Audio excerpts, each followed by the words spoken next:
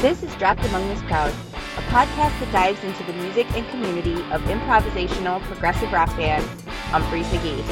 Each week will feature a rotating schedule of insightful full show recaps, interviews with fellow Umphreys, members of Team UM, as well as other musicians who have been inspired by and or played with the band. This is your place for all the latest news and happenings within the world of Umphrey's, helping keep you informed on what's been recently released or where you can catch the next show. I'm your host, Sarah Jahemiak. Thanks for joining me as we dive in. Are you prepared for what comes next?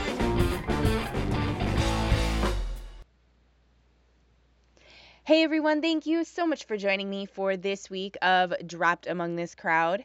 I hope that you're able to check out last week's episode where I gave a full rundown of the first two stops on Umphrey's McGee's Spring Plan B tour. That's a mouthful to try to get out.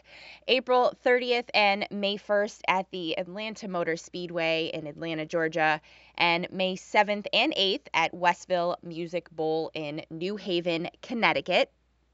If you missed that and want to give it a listen, there are links in the show notes where you will find it.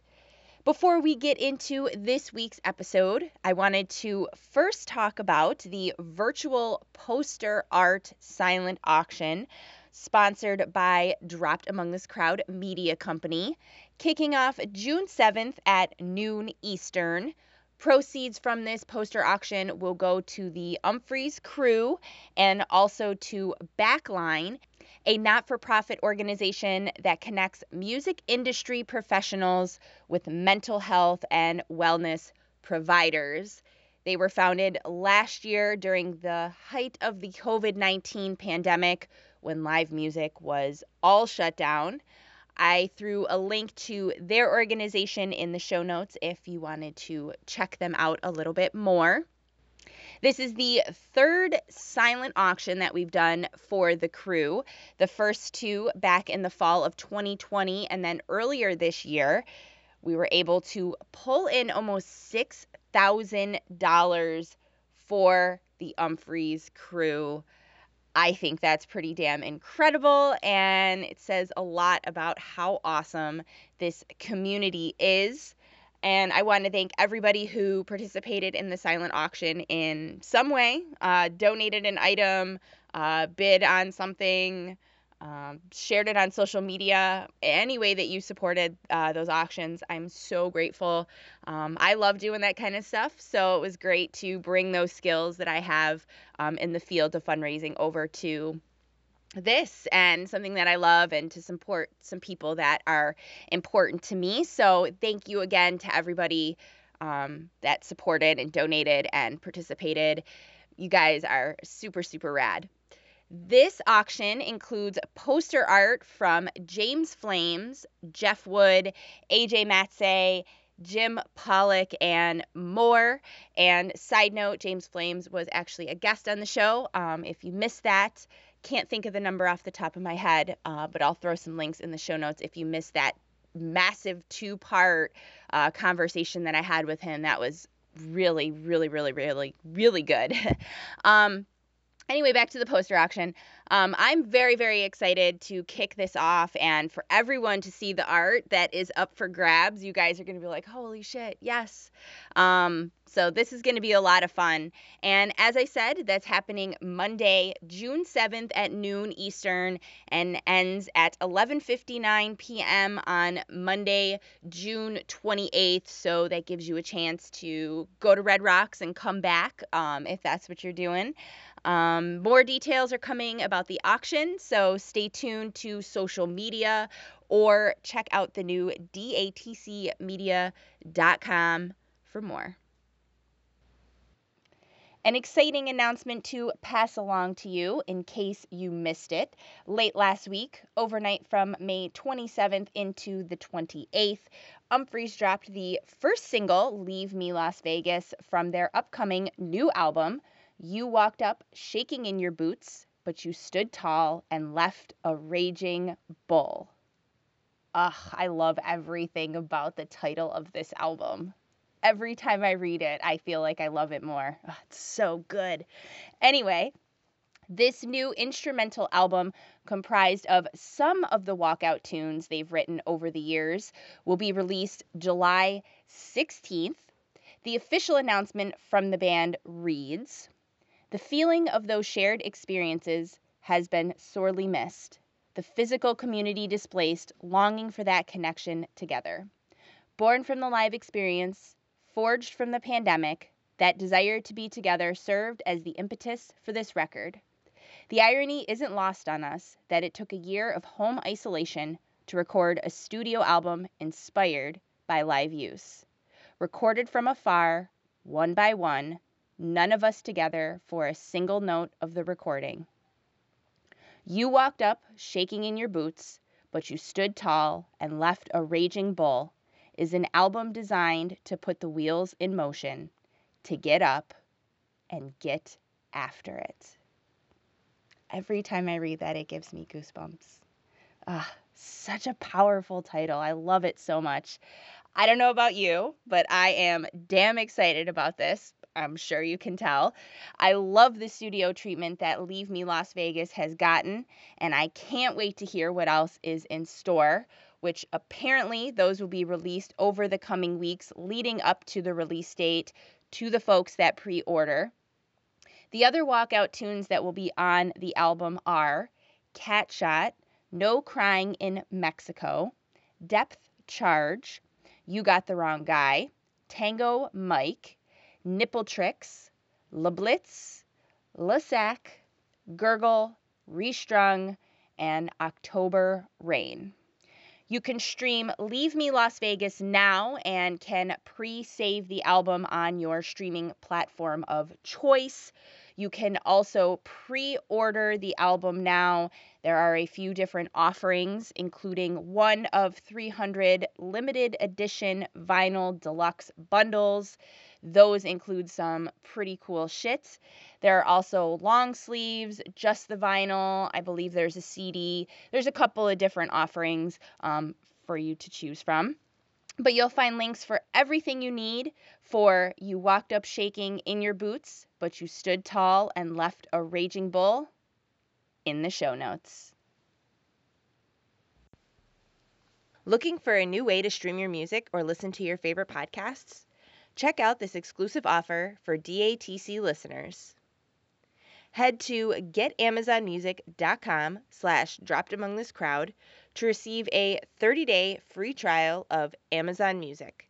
That's getamazonmusic.com/DROPPEDAMONGTHISCROWD to get a 30-day free trial and unlimited access to 70 million songs, always ad-free on Amazon Music. This week, I am pleased to welcome Umphrey's McGee drummer Chris Myers to the show. Chris and I were finally able to get our schedules to sync up a few months back. I think it was March, maybe, like early Marchish. And we got to sit down and virtually talk about a shit ton of topics. Like, we talked about his studio in Nashville and having the band there back in February for Wrapped Around Nashville. Also, quick side note, if you want to hear more about Wrapped Around Nashville, check out episode 138 for a full recap of the 3 nights back in February.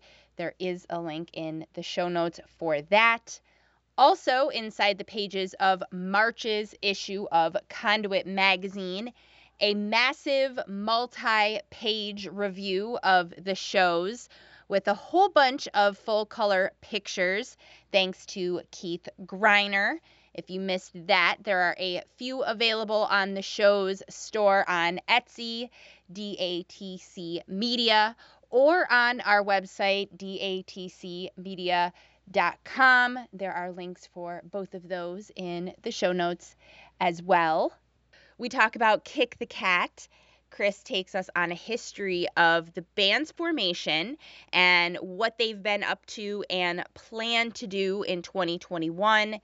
Their new album, Gurgle, is available June 25th I will throw a link in the show notes where you can pre-order. I believe pre-order is still open for that. And where you can also listen to them on Spotify or follow on social. We also talk about his Tasty Tuesdays segment that he was doing last year, some of his other projects like Goodnight Nurse Publishing. I misspoke in the conversation at first and said productions, but it's Goodnight Nurse Publishing. Chris also tells us more about the company and what his plans are with that creative outlet. And we also talk about how the different things that he has going on is helpful in approaching his craft in a different way. Chris also talks a little bit about his history with music, growing up, and what inspired him to play drums. He talks about teaching virtual lessons in 2020 and the experiences that he's had in the past teaching. He tells me the first album that left an impact on his life, what bands influenced him, and what it's like playing drums and singing at the same time, and what songs that he likes to play and sing. We also talk about The Police and the Halloween 2019 show where they all dressed up as cops, and what he's currently listening to. He also talks about the best live shows that he's ever seen. He gives us a little peek into his post-show ritual. We also talk about other musicians like Neil Peart, Phil Collins, Peter Gabriel, Genesis, Jason Bonham. The list goes on. I mean, we talk about a lot. You'll find links for all of the things Chris and I talk about in the show notes, because there's a lot of those too. And there is also video of my chat with Chris that you can watch on the show's YouTube page if that is more your thing.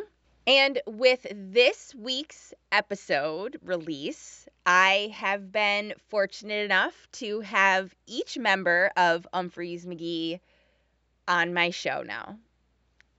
Something that honestly never even crossed my mind as happening with having the show. Like, it was never even something I thought would happen. You know, maybe have like Joel and Ryan on, you know, maybe Bayless, but like, I've had everybody on the show, and that's really, really cool. I think it's really awesome.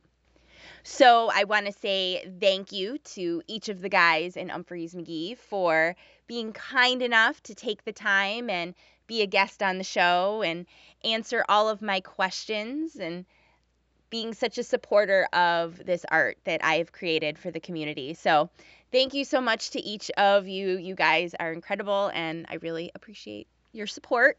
If you missed any of the other episodes that featured members of the band, there are links in the show notes for those, and check out the YouTube page because my chat with Bayless and one of the ones with Stasek, those are up on the show's channel. So if you want to watch the video of that, check it out. And that Bayless video is definitely more raw than the audio because it was done in the middle of the summer during the height of the pandemic, and we were both home with 3 kids and multiple humorous interruptions. So just a reminder of what us parents deal with from day to day.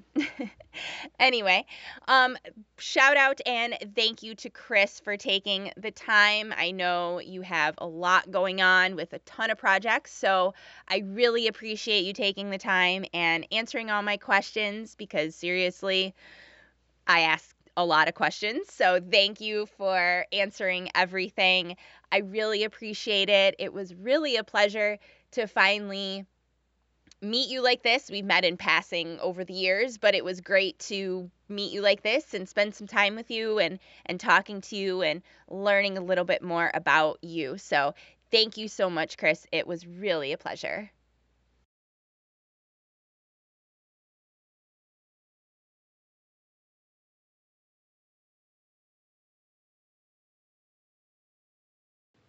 Do you have a small business that makes shirts, pins, jewelry, stickers, prints, or sells other interesting products or art that you think peeps would love to get their hands on? Is your band looking to get some attention from fellow music-loving freaks? Maybe you provide an awesome service that would make folks' lives better or easier and want some like-minded clientele. Or perhaps you're looking to hire some cool people to work with. Let Dropped Among This Crowd Media Company help you get the word out. With ad space in monthly issues of Conduit Magazine, commercial spots here on this podcast and other podcasts across our network, and so much more, Dropped Among This Crowd Media Company can help you reach tons of fellow freaks, musicians, and other kind folks looking to purchase from you, work with you, and support their fellow family. Check out our website, datcmediacompany.com, or email Sarah at datcmediacompany.com. That's SARA at datcmediacompany.com if you're interested in chatting more. So here is my chat with Umphrey's McGee drummer, Chris Myers. Hey, nice to have you on the show. This is awesome. Thank you for your time. Oh, of course. It's my pleasure. It's been a while.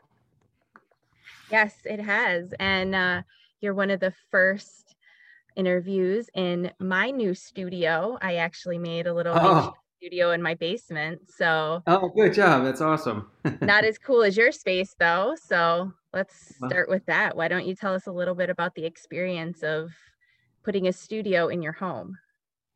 I think when I moved here, the idea was to find a home already with a studio in it. And you can get that here in Nashville quite often. Unfortunately, I did not find that.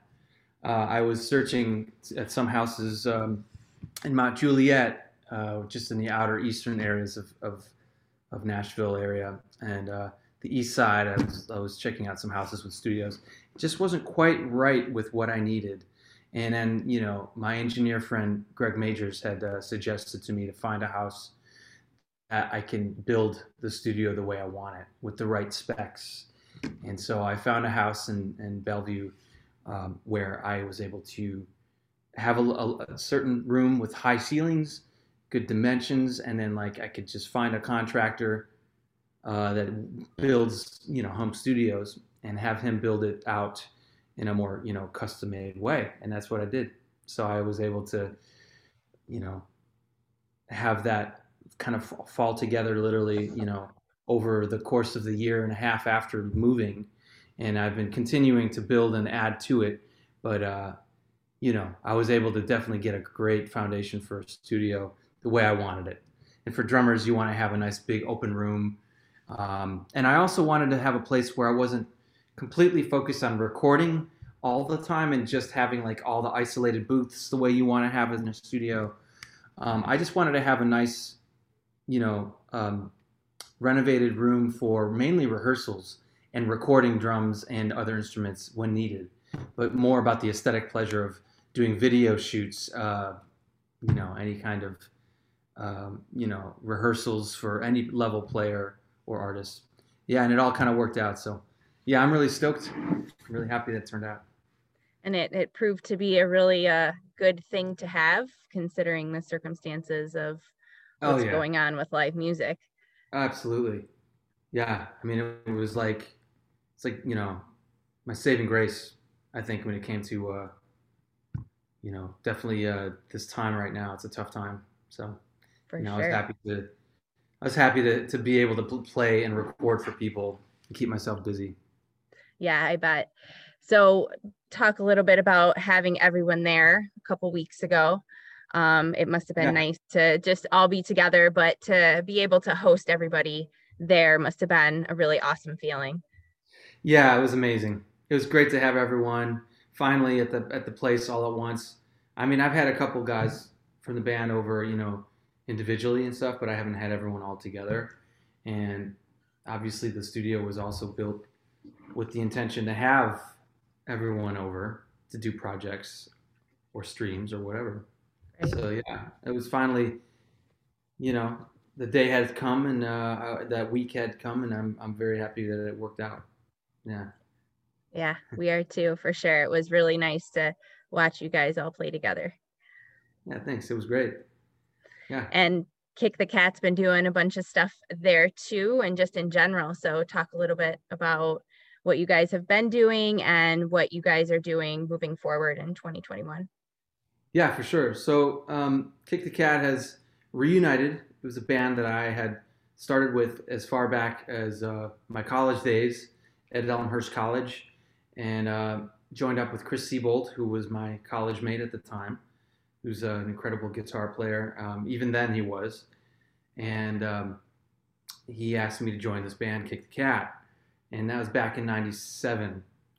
And I joined, and we worked on some low budget recordings, and we did a few things here and there, video sessions, some local gigs in Chicago, and then we eventually, started playing at like Martyrs. We played at places prior to that, like that don't really exist anymore. There was a place called the Lions Den we used to play, which used to be located off of Irving Park, Lincoln, and Damon, which is in the city in the north side for all the Chicagoans out there. And yeah, we basically played any kind of club date we could, and some radio shows in college, campuses and stuff. And then I changed my path and went with Umphrey's McGee starting in 2003, and left Kick the Cat. And Tom Hipskin, who's a famous drummer, session player in Chicago, filled in for me from that point. And moving forward, I was, of course, touring with Umphrey's and still am. And basically I played on and off with the band, reuniting with them since 2010 or 12. And then we've been kind of working on music since then in the studio. And at that time I had moved to LA for a little bit, and for a few years, and now I moved to Nashville, and we continue to record and work on things. And now we have finally put together a new album that's going to be released in June, and we decided to maybe get this going again. And so we're starting to work on new video content, and a new presence overall. So yeah, they've been my longtime friends too. I've been playing with those guys, with the Kick the Cat guys, like, since college, and just throughout my years. And they're like homies of mine, like I've known them for a long time. So it's really serendipitous that we're doing this, Yeah. back together. It's got to be nice to revisit that. It's a different outfit too. You're playing different music, so it's got to be nice to kind of have another outlet. Yes, it is. At least I'd like to think that, especially during COVID. Yeah. Got to keep playing, Yeah, absolutely. Well, something non-music that you've been doing, you did the Tasty Tuesdays with Chris. So talk about the reason why you did those, and if that's something that you're going to keep doing, and what you want to do in the future. Tasty Tuesdays is just more or less a hobby of mine. I just enjoy cooking and trying to learn new recipes, and just even quick little bites and things like that. It doesn't have to be like a full-on recipe. And I don't by any means, call myself like a, not even an amateur level cook. I just do what I do and I enjoy it. It's for good, healthy living, and a good reminder of that to cook, while at home and during COVID, taking off the COVID-15 and all that stuff. For sure. So, I'm just trying to find ways to keep myself active with doing other non-musical things as well. Yeah, and it's just a quick thing, like a quick snippet of ideas to cook and put together these ingredients. It's not like I'm getting really in detail with it, I just send off to the world a new recipe that's quick and easy and good enough. Nice. I like it. It's fun. It's a different side of you. I like it. Yeah, it's my bachelor approach, of cooking. Nice. So. Nice. Yeah. Well, something else that you kind of got in the works too is your Goodnight Nurse production. company. So talk about Publishing, yeah. that. Publishing, yes. Talk about that and what you've got planned with that too. Yeah, sure. I mean, I this has been a long-term investment and something I've been enjoying, just also another hobby, so if you will. But I am curating this music to put it together for the purpose of TV, film, and video games, if at all possible. And we have already done a few things.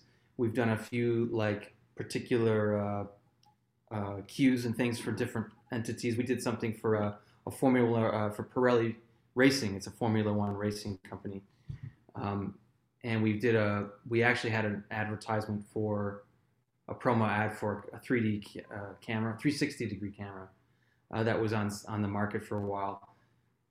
We were supposed to be the main promo, but I think it got bought out by Drake at that time, and Drake ended up making his own music to it. But we have opportunities, and we've done things, and we just updated about 126 new samples of music just to put on our website, and I'm going to do an official launch soon.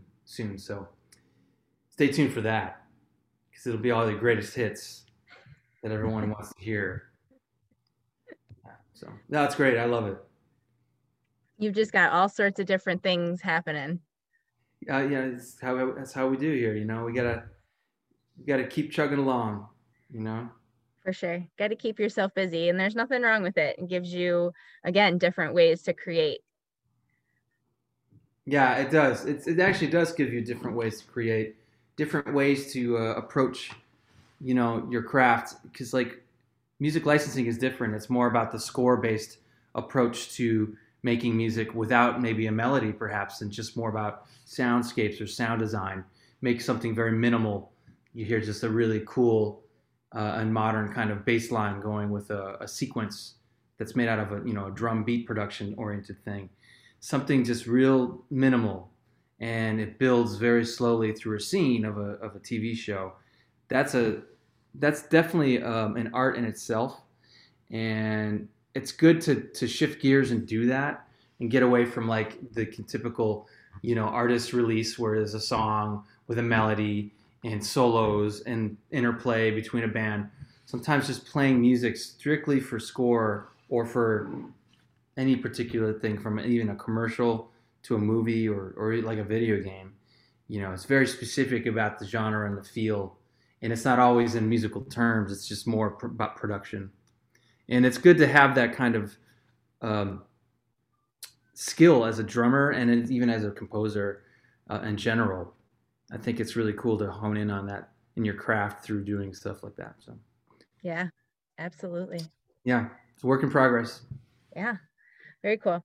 So I would love for you to tell us a little bit about being a kid. Real quick, I know a lot of people know your basic information, but give us a little like cliff notes of, where you're from, your family, where you went to school, that kind of stuff. Sure. Um, well, I was born in Elmhurst, Illinois, and I grew up. By age 3, we had moved. We lived in Elk Grove Village briefly when I was around 1 or 2 years old, and then by about age 3, I moved to Inverness, Illinois, which is the northwest suburb of Chicago, near Palatine. Um, and I was there growing up throughout grade school and junior high and high school. Um, yeah, I went to Marion Jordan grade school, and that was in the 80s. And then I went to Plum Grove Junior High, and then I went to Friend High School, and that was up until class of '95. And then from there, went to Elmhurst College, got a scholarship playing music. And back then, they didn't have jazz studies programs per se. They did have programs, but they weren't supported officially as an actual degree in schools. So you would just have to do either not even Bachelor of Arts of Music. You would just do either music business or music education. And I had to choose between those two, and music business was my choice. and took music business courses along with, your gen eds and all that stuff. Um, I wasn't really quick on the draw in terms of music business and my skills back then. Um, but over time, I just kind of got the hands-on experience as a player and learning how to work with people with contracts and things like that. All the things that were important for an artist to learn anyway. And as long as I knew that, we were good. But I had to, do the degree, and then they eventually changed to Bachelor of Arts Music to being, available to someone who was not necessarily a music business person or a music education person. I was kind of in between and playing and touring with the Elmhurst College Jazz Band, which was a very, very well-known and noteworthy big band and jazz program, jazz band, throughout most of the colleges. And it's directed by the Grammy Award-winning director Doug Beach, who's been a serious mentor of mine, since the early development of my jazz playing and my professional career. And to this day, I still seek advice from him and look up to him as one of the greatest educators in the industry for that. And he taught me a lot of lessons, and from there I got a master's degree in jazz studies over at DePaul University. Again, jazz studies was finally offered to students by about 2000 that year, which was the time when things were just changing over from the old way, the old degrees to the new. And that program just began as I just finished undergrad. And so I jumped into that. That was a 2-year program. During that time, I was playing weddings and local corporate parties, bar mitzvahs, jobbing sort of things, all throughout Chicago. Played in probably every hotel you can imagine in Chicago. Had to wear the tux, slept the drums on a cart through the kitchen from the loading dock, with the rats, and all that. So I learned a lot, just from doing that alone, and went from wearing a tux to joining a rock band, Humphreys McGee, which happened in 2003, and the rest is history. So that's my history really with music, and growing up in a suburban environment where there was actually a lot of young players I grew up with that were really talented. It was the 90s in high school when I was starting to play more in Battle of the Bands. And I started as early as junior high with that, but then high school was playing basement shows and, VFW halls and doing punk rock shows, grunge shows. I was doing the hard rock thing, played professionally my first venue gig at the what was the Gateway Theater, which became the Copernicus Theater on the north side of Chicago. I believe that's right. And then the Vic Theater I played when I was in high school. And back then it was still hair bands. This was right before grunge hit. So that was an interesting scene. And so I've been kind of around that neighborhood since 91, 92, where actually, we've been in our office headquarters since then. And so, that's been it for me. I've been learning a lot since then, and just trying to keep on keeping on here with the rock, with Humphreys and touring continuously over the decades. Yeah. So when did you start playing drums, and what inspired you to start playing? Were your parents into music? I started when I was 8. I started when I was 8 years old, and I basically, I couldn't. I got a drum set given to me by my Uncle Bill. Basically, I was unaware of how to play anything, so I just kind of went that route and just started listening to music on the radio and playing to the radio and playing to songs on a cassette tape or a record, a vinyl, just play it in my basement and then I would play to it. So I self-taught myself at age 8. For a few years I was playing, and I joined up with a local neighborhood friend, and we started a band at age 12 called Iron Triangle, which was Yeah, that was like my rock trio, hard rock. That was Uh, your hard rock band name. I like it. yeah, and So that was hardcore. yeah, that was like very old school, and that was the thing to say, iron something, Yeah. and basically, yeah, we did, we did that, and and then from there, I was learning how to. I got lessons. I started to take drum lessons at a local drum store at age 11 with Jim Strike, who was the owner of the famous uh, drum store called the Drum Pad, which was in Palatine, Illinois. It was just very random that such a great store was available, in suburban Chicago. I mean, there weren't really much like it to me, and this is kind of even before guitar centers and stuff started popping up. So you had access to good teachers and nice, good drum kits, and you know, uh, books and stuff like that to learn for education. And I learned how to read music and learn how to read what I was playing after a while through good teachers there. Jim was my first teacher, and then I worked with a guy named Brad Schluter, who really developed my chops and brought me up to another level that was pretty crucial for me, um, going into high school, learning the styles of music that was cool to play at that time, and then like learning about the players at that time, which was a very explosive time in music. In the 90s, I found early 90s and mid 90s, there were a lot of great drummers doing anything from hard rock to grunge to funk to metal, and just all of that was embraced. And we would study up on it, write out the parts of certain sections and fills, and even listen a lot, and just expanded my knowledge through the drum pad. I mean, that was a huge, um, you know, uh, just launch pad for me, as a musician. Yeah. I bet. Yeah. So that's How where I went from there. Yeah. how do you think having those teachers in your life helped you be a teacher? Now you're doing the lessons virtually. So how do you think that's helped you do the lessons? I just try to remember where I was at that age, and I think about the age groups of the people I work with and the levels of playing where they're at, and how they're retaining the information. First of all, how are they going to grasp this, and what are their interests? Because what's important first is what do they enjoy doing, what do they want to learn.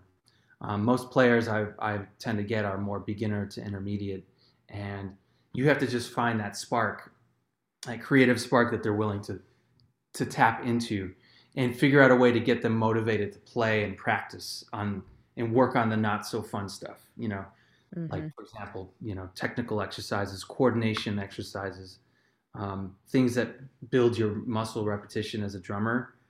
And yeah, I started focusing on that, and I also learned a little bit going through my schoolings, with some music ed, not really the music education degree per se, but like teaching adjunct lessons while I was on faculty at Elmhurst College for a brief moment. I was teaching preparatory students and learning how to like figure out how to cater to their curriculum and what they were doing.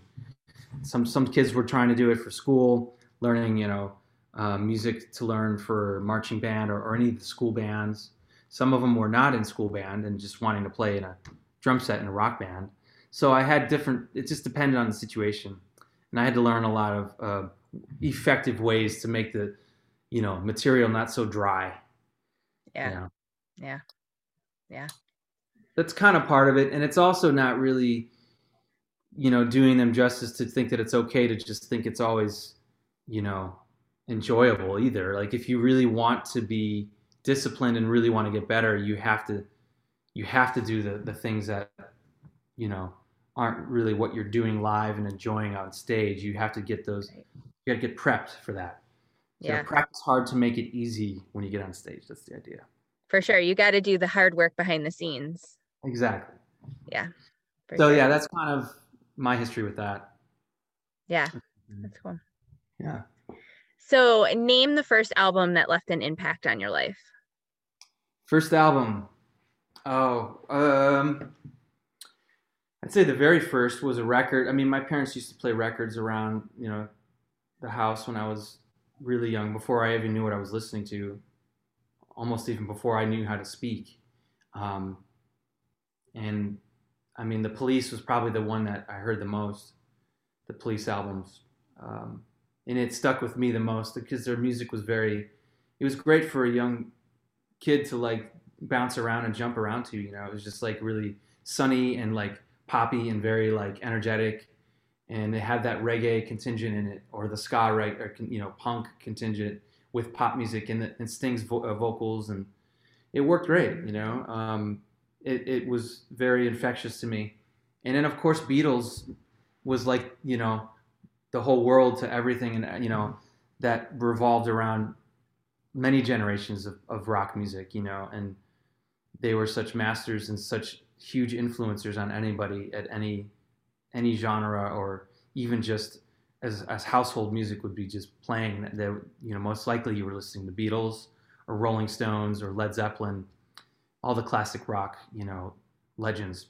So I would grew up listening to a lot of those albums, and even some of the popular records, through the eras. I mean, in the late '70s, I remember faintly, hearing Fleetwood Mac, and being played, or Jackson Brown, which were all basically pop stars and with hits at that time.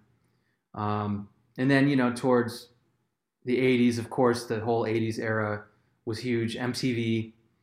Once MTV hit, you were actually watching videos and being exposed to actual bands at that Mm-hmm. time, and that was a huge thing, part of my history.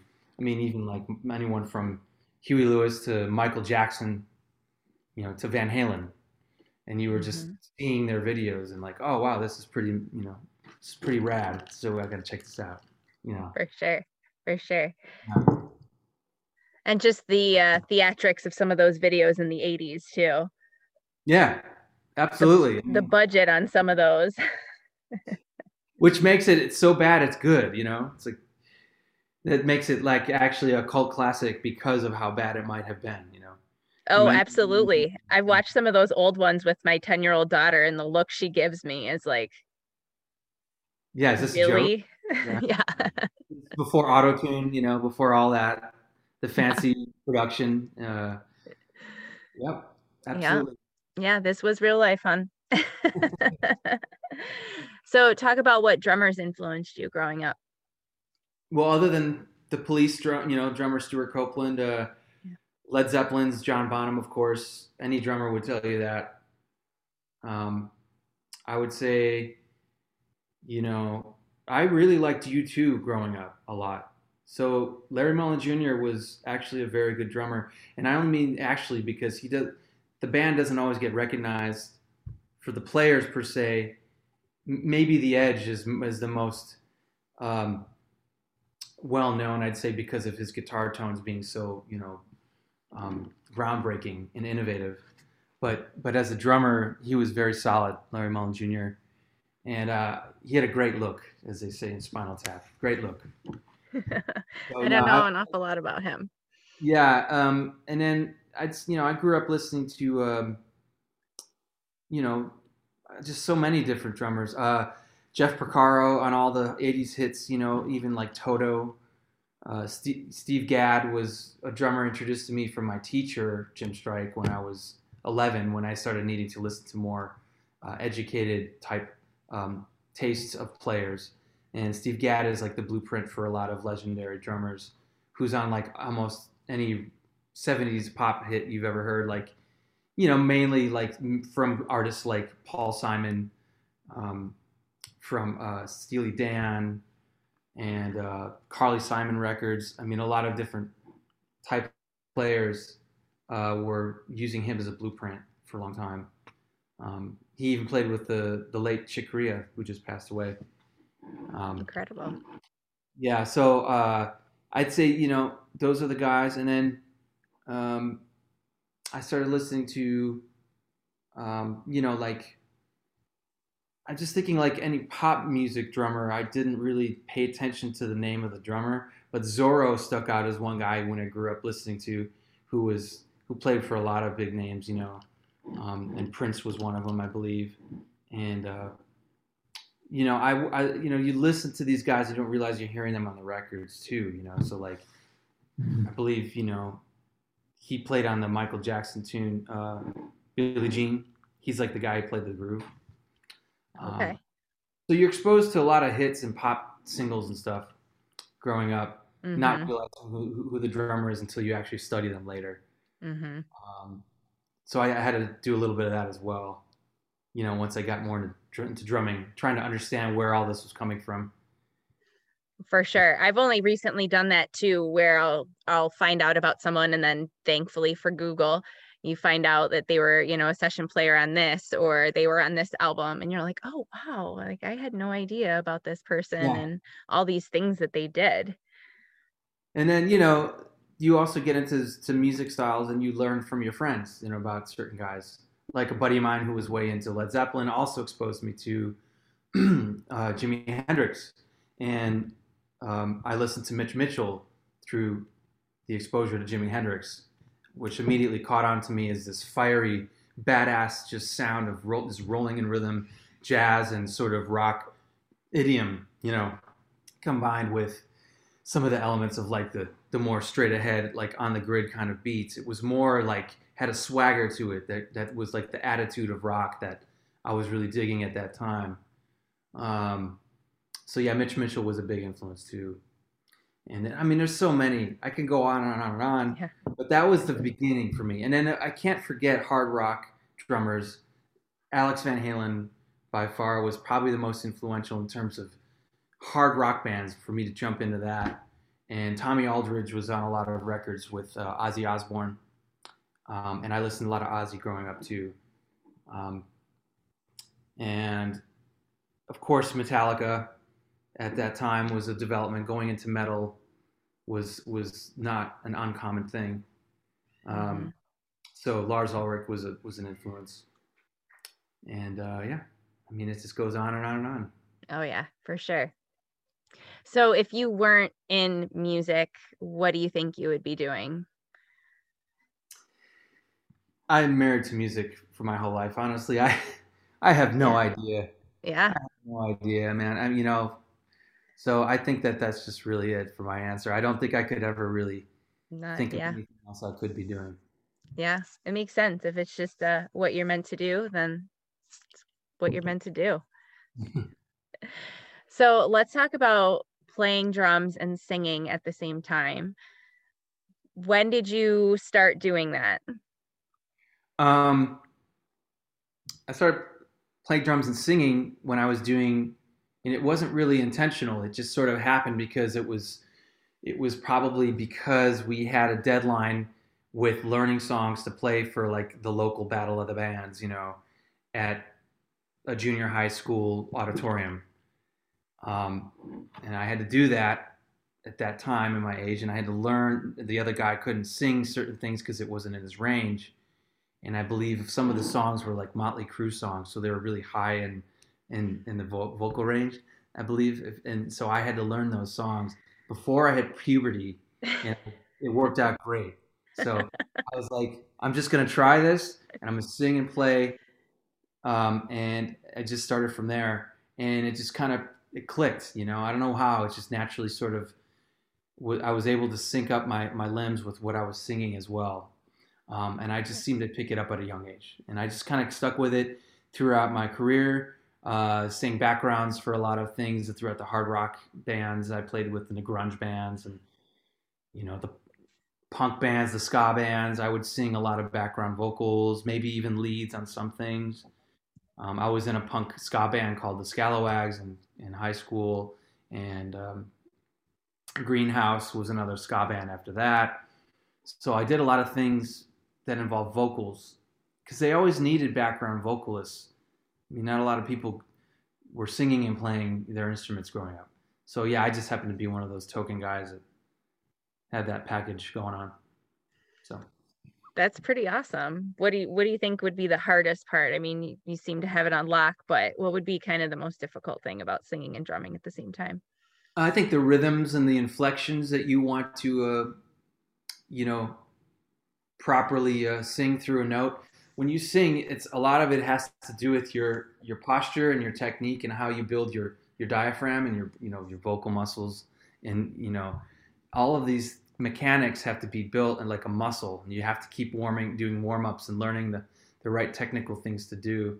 And you can't be harsh on your voice at a certain point in your life, and you got to keep, doing all the right things to build on that. And I guess I've just, even to this day, don't feel like I like have not perfection, but like an even a very, very high level um, performance, of singing a part and playing it, because a lot of excuse me, as I'm coughing, has a lot to do with air.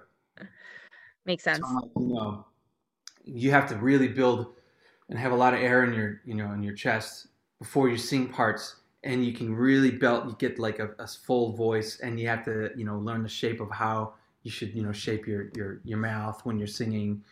And I'm doing all of these mechanics while trying to play all these other mechanics in my hands and feet, and it's difficult to really do great with all of it at once. Hmm. So I'm still working on that, and even to this day, and that's going to be an ongoing thing. So I'd say the hardest thing is for drummers is air, and hitting the note and the pitches really precise while you're singing or while you're playing, because you get winded too, which is why I sing a lot and belt out the higher notes with Humphreys a lot, because I was trying to sing the lower notes um, when in the earlier part of the career, and I couldn't, because if I was singing low and I'm playing like this, you're hearing all that.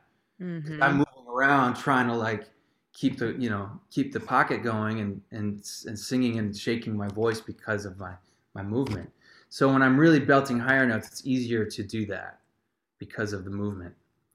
And I Makes think for sense. a lot of drummers, that's the same deal. And then also keeping your positioning of the mic right. If it's right here, and you can, find the right mic stand to be able to move it out of the way.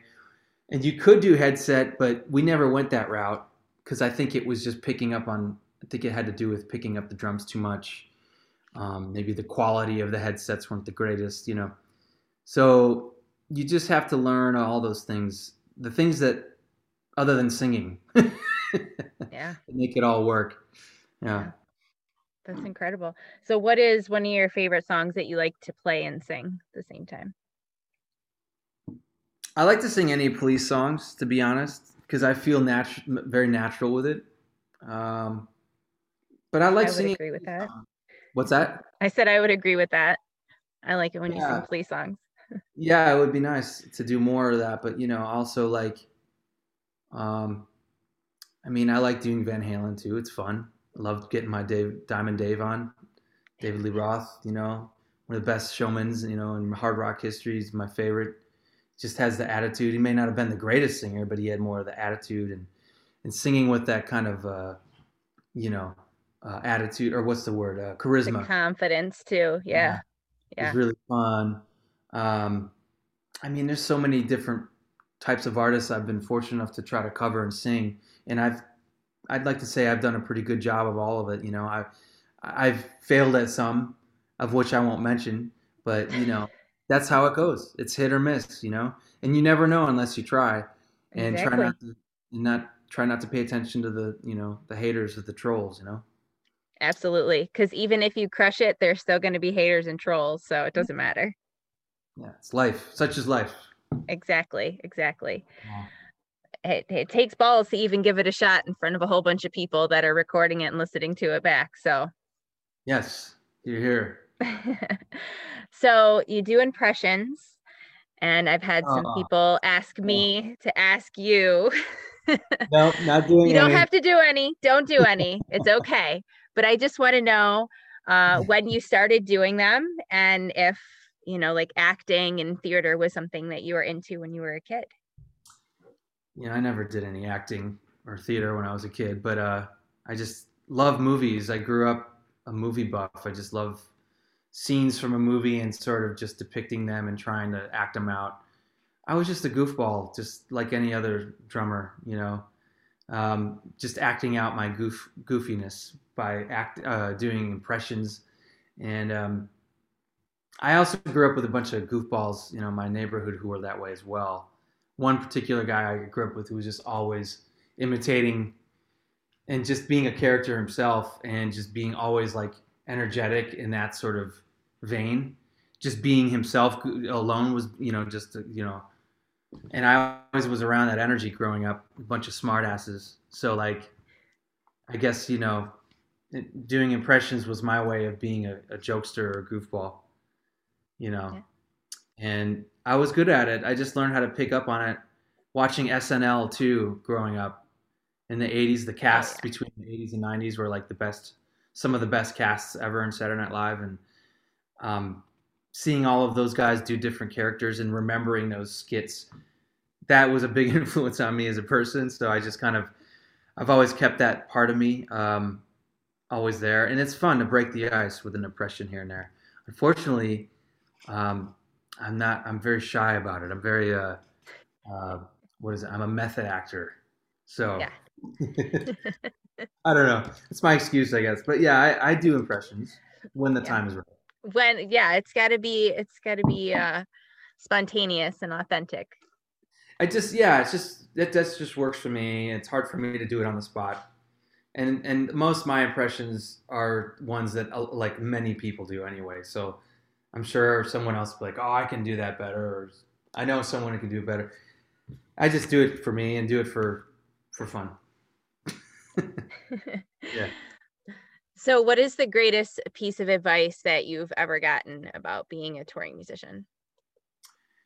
I mean, I can't remember one single greatest piece of advice. I mean, it's you remember more stories and things people say, maybe legendary artists you worked with, like just random stories.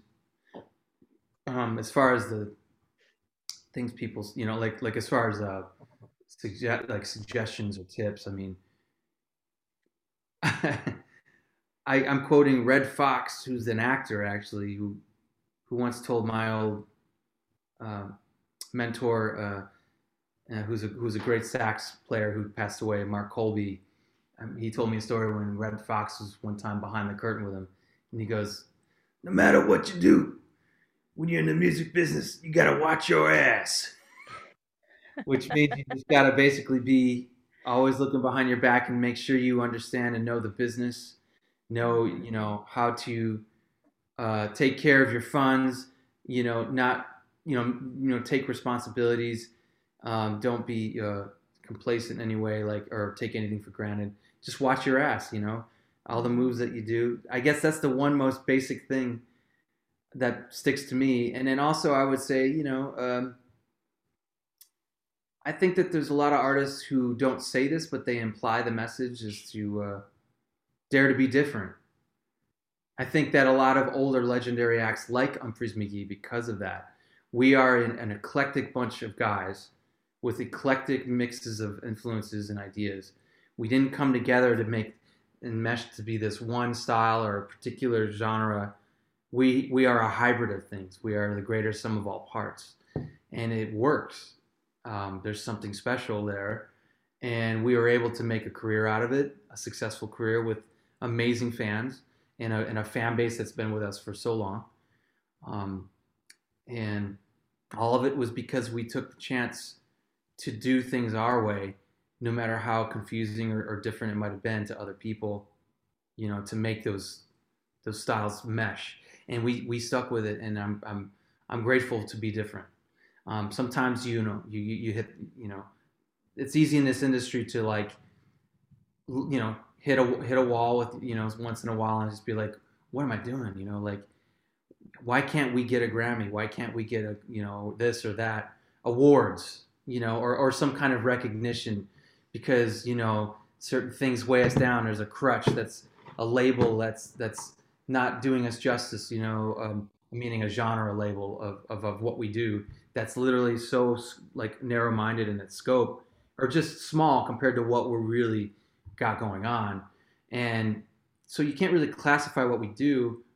And I was frustrated with that for a long time. I admit that I was frustrated with that, and didn't know if we needed to identify ourselves or define it more as I was younger. But I realized over time that how grateful it was because legendary artists we would sit in or play with would take the time to tell us, you guys are doing it the right way because you didn't have to deal with all this other bullshit of the music industry that I dealt with or we dealt with or whoever dealt with. And I don't take that for granted. So I'd say daring to be different to younger artists is really the biggest key and the biggest advice I ever got from anybody for us. Yeah. Yeah, for sure. That's incredible. So, what music are you currently listening to? Currently, Yeah. I've been working on a jazz set list for a gig that I'm doing in pretty soon in Colorado, in Denver, and I've been listening to a lot of contemporary jazz artists. There's a composer named Chris Morrissey who did an amazing couple compositions with who works with Mark Juliana and that quartet. Mark Juliana is an amazing, award-winning and just groundbreaking modern jazz drummer, and also just a beyond jazz, just like a conceptual, master. He played in David Bowie's last band too, I believe. Um, Black Star, that album, he's on that one. So like, I've been listening to that. I've been listening to random, artists. Anything from like the Tame Impala era, like of most recent bands. I've been trying to dig into new stuff. Um, I mean, it's a tough question. I mean, I've been listening to a lot of different things at different times. Some days I'll listen to new house music, new drum and bass music, new uh, even the trap stuff. The trap sort of esque style of music, break beats. And then I'll listen to Jason Isbell and folkier music, Sturgill Simpson or something like that. On other days, songwriters. Um, I mean, the list goes on. I have to. I'm actually coming out with some Spotify playlists. I'm going to release to the public of what I've been doing for the last year. That's been kind of a project of mine. So, I've been putting a lot together there. Yeah. That's sweet. That's awesome. I'm excited to check that out. Mhm. Cool. Yeah. I mean, So, maybe we just have to put playlists together for our day to just be our theme, for that week. for sure, for sure. We just have it playing. That's what we do. I'm homeschooling my kids, so we'll just have music on during the day and do some different stuff. It's interesting you brought up David Bowie too, because we're learning about David Bowie this week in school, and my daughter takes lessons with Joel, and Oh, he was really? just talking about that same album. He knew the bass player who played on that album, so it's really funny that you brought Yeah. that up too. Yeah. I mean, it's a common thing. Um, I'm thinking of the artist right now in my search tab. Uh, you know, wow, I don't seem to see. I'm looking at my phone here for influences, but yeah, basically, I could tell you, like I've been listening to some female artists a lot too, because I've been working with a couple female artists, like in recording on their records and trying to get, so I've been listening to a lot of Billie Eilish, stuff like that, like more minimal. I've been listening to some more lo-fi kind of production skills and things, different lo-fi artists out there. That's kind of a thing now. That's really, really, kind of particularly popular right now. Um, Charles the First is this guy who does like more, you know, really like more down tempo, like kind of hip hop kind of beats, but it's more. It's hard to describe it, but it's like really amazing production, and I like his stuff. And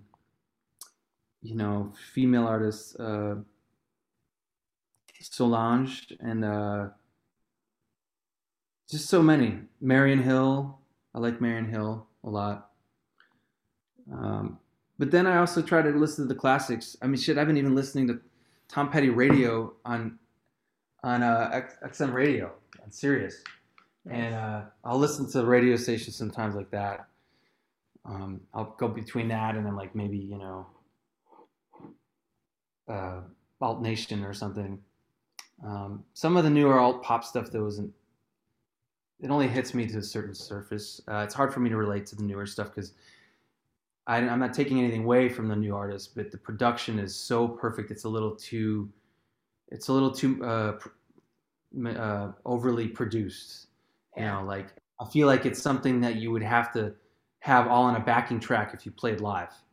You have to Yeah. hit spacebar and play to it with a more watered down acoustic sound and play along with all these sounds. I mean, you could do that, and even plan to do that with some Kick the Cat stuff along the way, but you can do it in a way that it doesn't completely overshadow what you're doing live.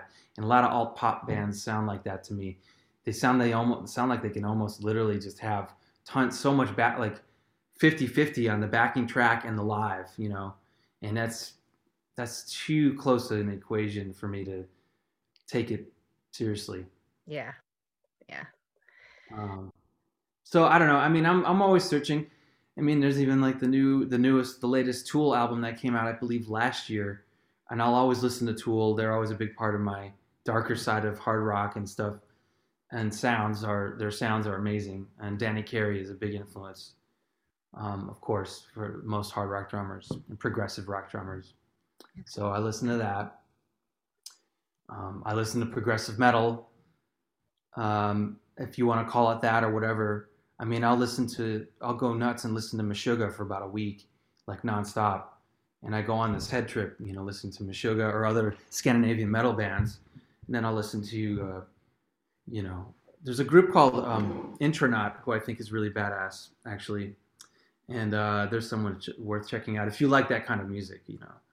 Um, and yeah, I mean, it's just the list goes on and on and on. I'm always searching for new music and old music as well. Yeah. Nice. Nice.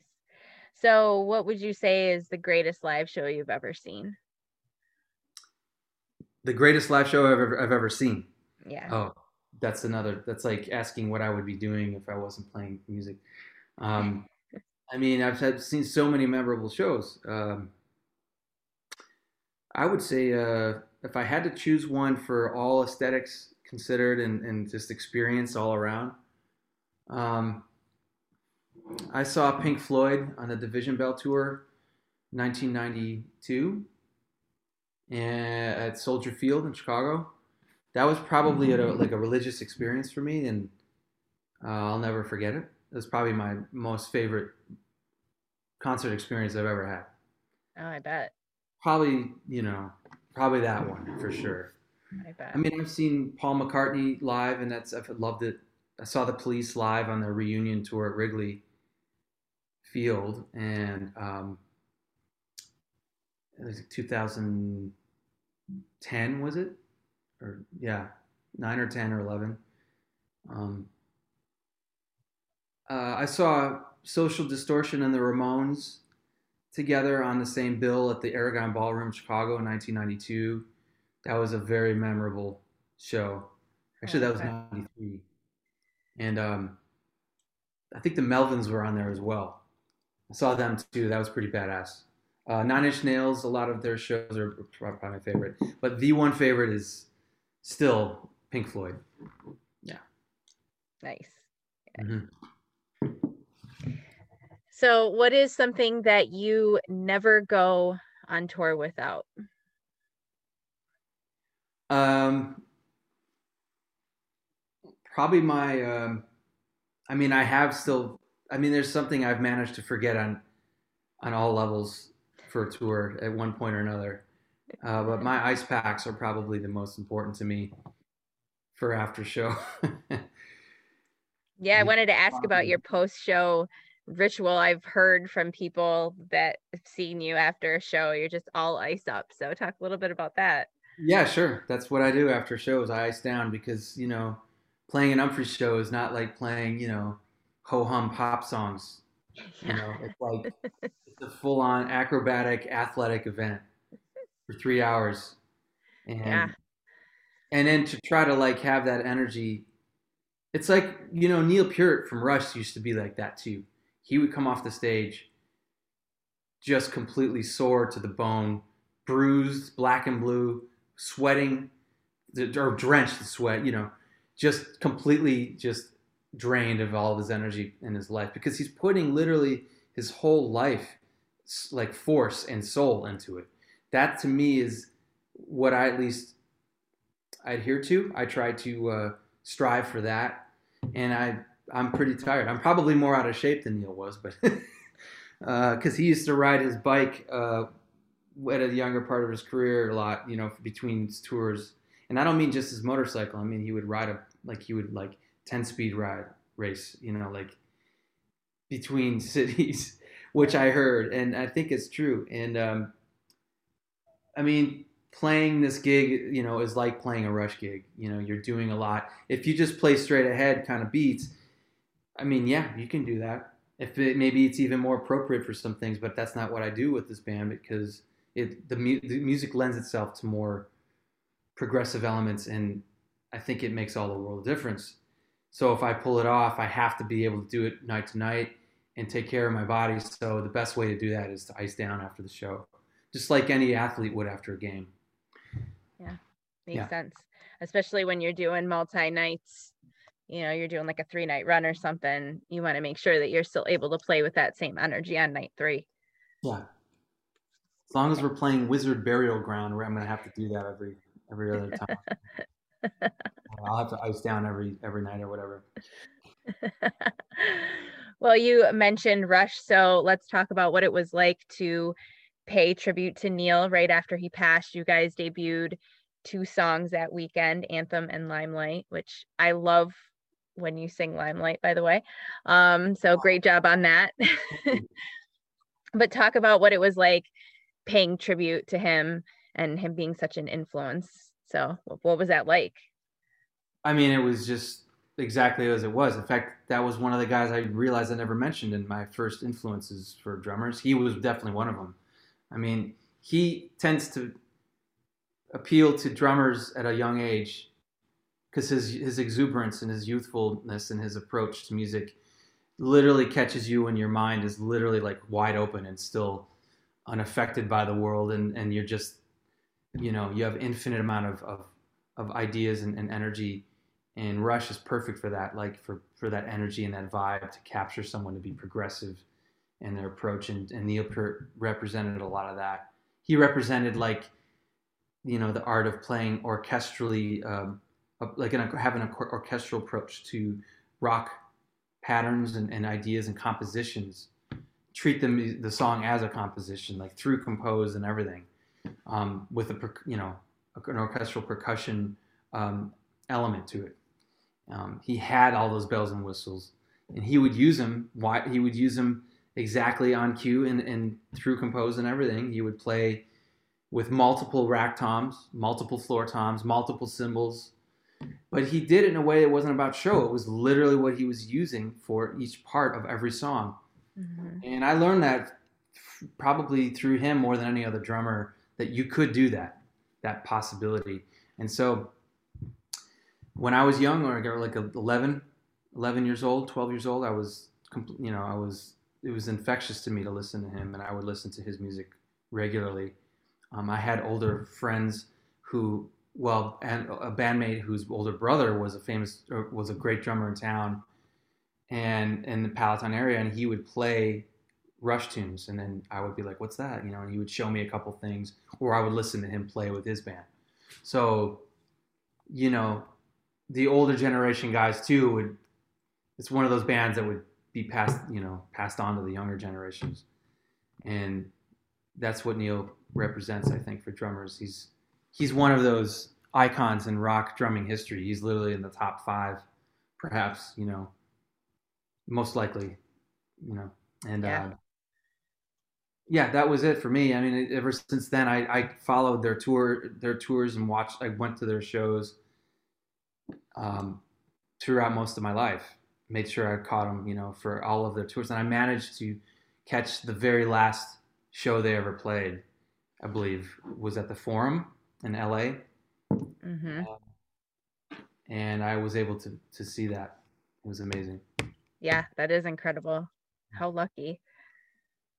Yeah, it was great. It was probably one of my top 5 favorite shows of all time as well. Nice. Yeah. So we talked about the Police too, and you guys did the costume and the covers Halloween 2019. So talk about that. Was that your idea or was it a group suggestion, and the ideas of the songs, was that everybody's suggestion? It was actually Ryan's suggestion, if I recall. It was his idea to do police covers in police outfits. But Nice. obviously, the cop outfits he wanted were the ones more modeled after the Reno 911 Yeah. cops in shorts look, which is Yeah. more comedic. It's very.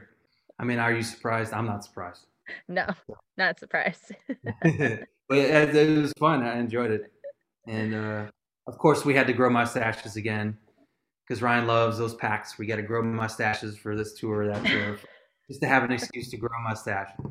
So we did it, and it worked out great. I thought it was one of the most, probably one of the smoothest Halloweens we ever had because we've tried to tackle so many mashup compositions for so many years with mashup costumes and just madness. You know, you're just mashed up in your brain. You know, all for a week, and you're rehearsing like for hours. You know, for days, like hardcore rehearsals, and then the show. And you know, by the time it's over, you're just so exhausted. So I think we needed to find just a new direction and a new thing. And the police covers with in the police outfits, I thought was good. It was great. I I mean, agree. playing police songs is like what comes naturally for us because we all grew up listening to the police, so that worked out. I agree. I was thrilled. I was hearing some rumors before that that's what you guys were going to do. And then when that's what actually happened, I was so excited, Mhm. especially that Yeah, synchronicity too. I was like, oh, I've wanted them to cover this song forever. that's cool. That's cool that you know of that one. Yeah, I mean, Oh, such a yeah, it was great fun. tune. I thought we chose the right tunes. I So, agree. I agree. Definitely. Of course, I have to talk about Phil Collins. Phil Collins was one of my parents in Genesis, my parents' favorite band and artist. So I was raised on them. So cool. were was Phil Collins an influence on you? And talk about that. Sure. Phil Collins was definitely an influence on me. Absolutely. And not even really intentionally. Um, both unintentionally and intentionally. There were times where I was just finding myself hearing him on the radio in like the 80s, you know, his voice and his drumming. And that's becoming a part of you as you're growing up and listening to music. And that's stuck with you. So that when you think of ideas, it's coming from something. And that I definitely owe a great deal to Phil Collins for that. Um, then when I actually started paying attention to him as an artist and listening to him, I was introduced as a drummer in the drummer community, hearing compilations of little things, even on vinyl, like hearing him playing with Chester Thompson, who was a great drummer as well, with even Frank Zappa, and also worked with Phil Collins. Um, and they did a drum duet a couple times live together. So I would remember hearing some of those recordings, and then I would hear Phil playing just as his solo album, and then I heard him with Genesis on reunions and stuff. Didn't happen too often. Um, I don't even remember what years, but I did happen to see the Genesis reunion at the Chicago Stadium, United Center. Um, I can't remember what year, but yes, Phil Collins is a big influence. I mean, Peter Gabriel to me was a little bit more of an influence on me in terms of production.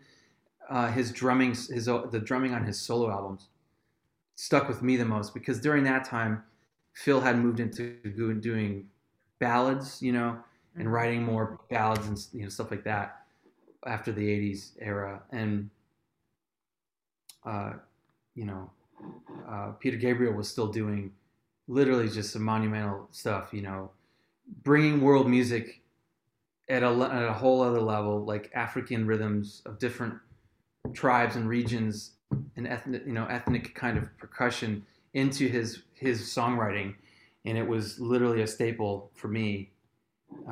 So Peter Gabriel was maybe a little more of an influence, but Phil Collins was most definitely an influence. That's very cool. especially as drummer singers, go Phil is the guy. Everyone thinks of him Yeah. probably more than any drummer in history, which is kind of funny because there were a lot of drummer singers.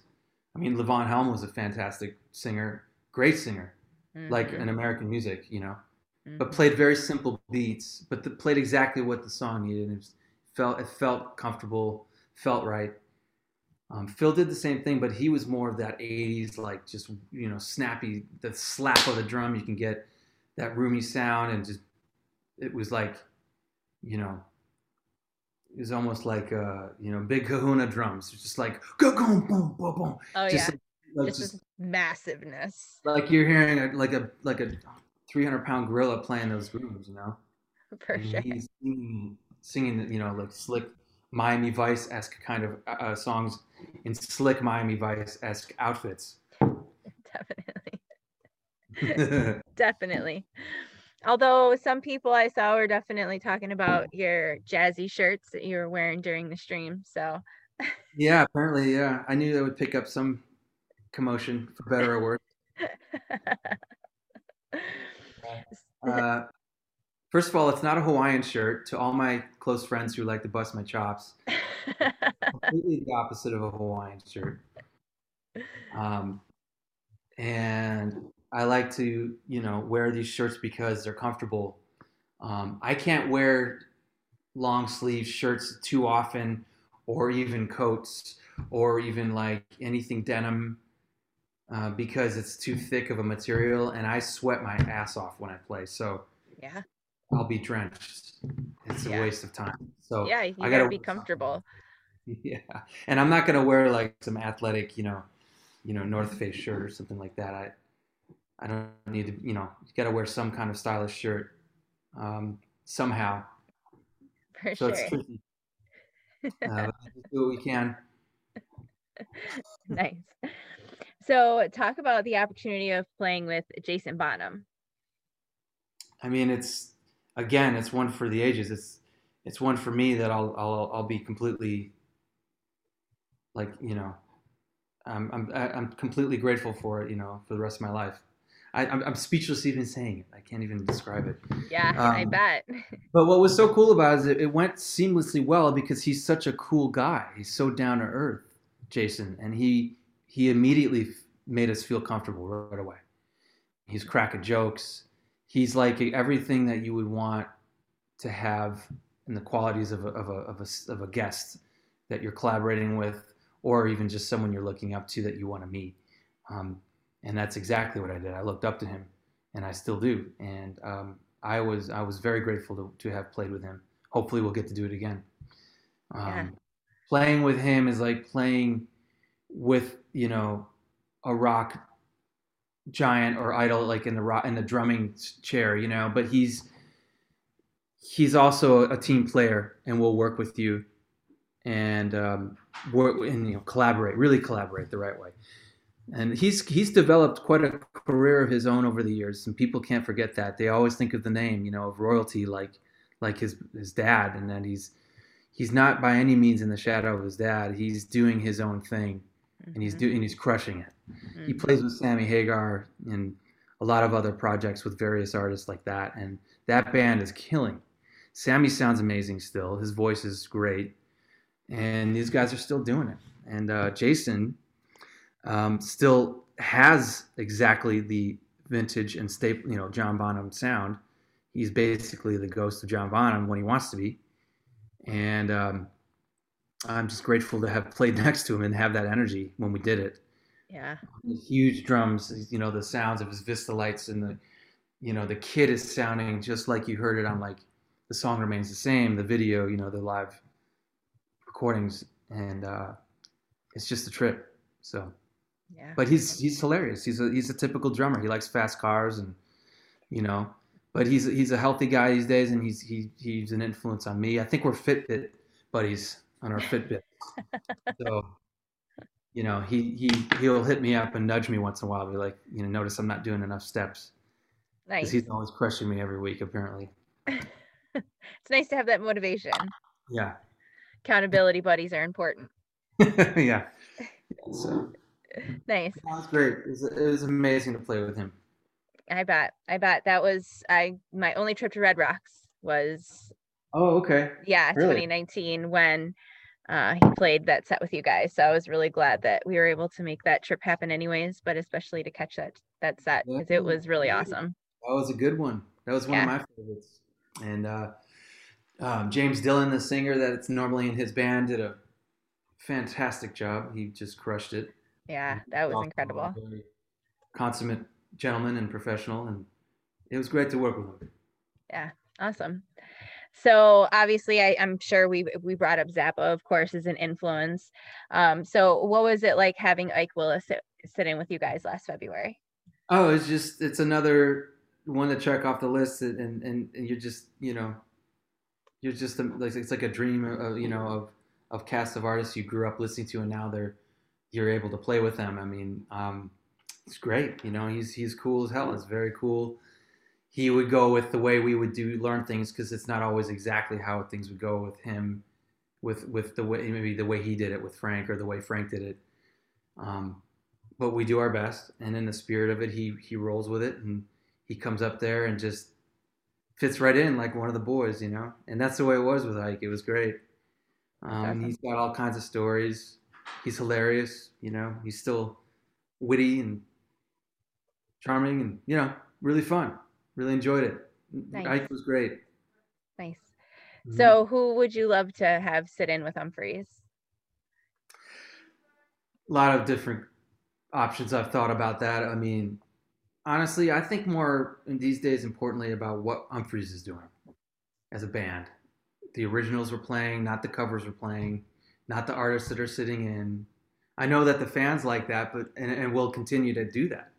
Right. But as an artist, personally in the band, I think more about our music and where we're going to go from here. How we're going to you know, keep doing our best to grow and keep, giving good music that we can produce for people. But if I had to think of that, I mean, it would be some. I don't know. It could be anybody. Like, there's a few. I mean, I would like honestly to hear a great pop singer or somebody who's a songwriter who would fit the bill with us. I think well, and is an amazing guitar player, and it would work great with all. I think everybody all around. I think John Mayer would be a great choice for sit-in. I would be completely blown away by that. So uh, that would be amazing. Maybe of course, anybody from from the jam world, like if I had to choose, and who are icons like Trey would be great. I mean, there's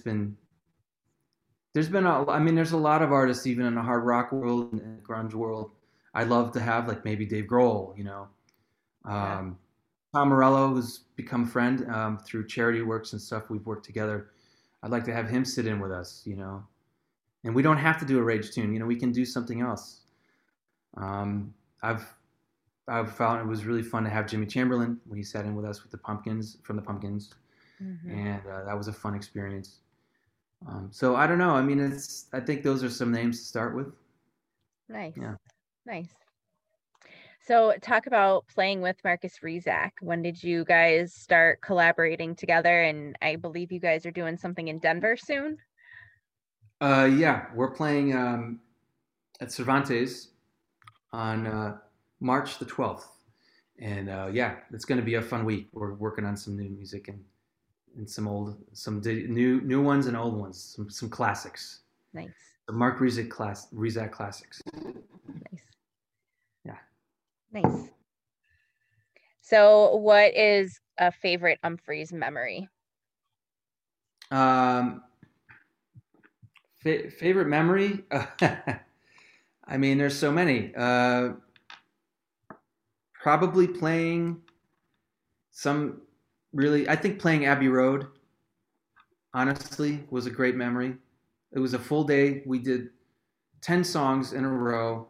We played for about 14 hours straight. It was ridiculous, but we didn't want to stop. We didn't want that moment to stop. I mean, we just were in awe, of being there, and it was good vibes. It was very serendipitous for us.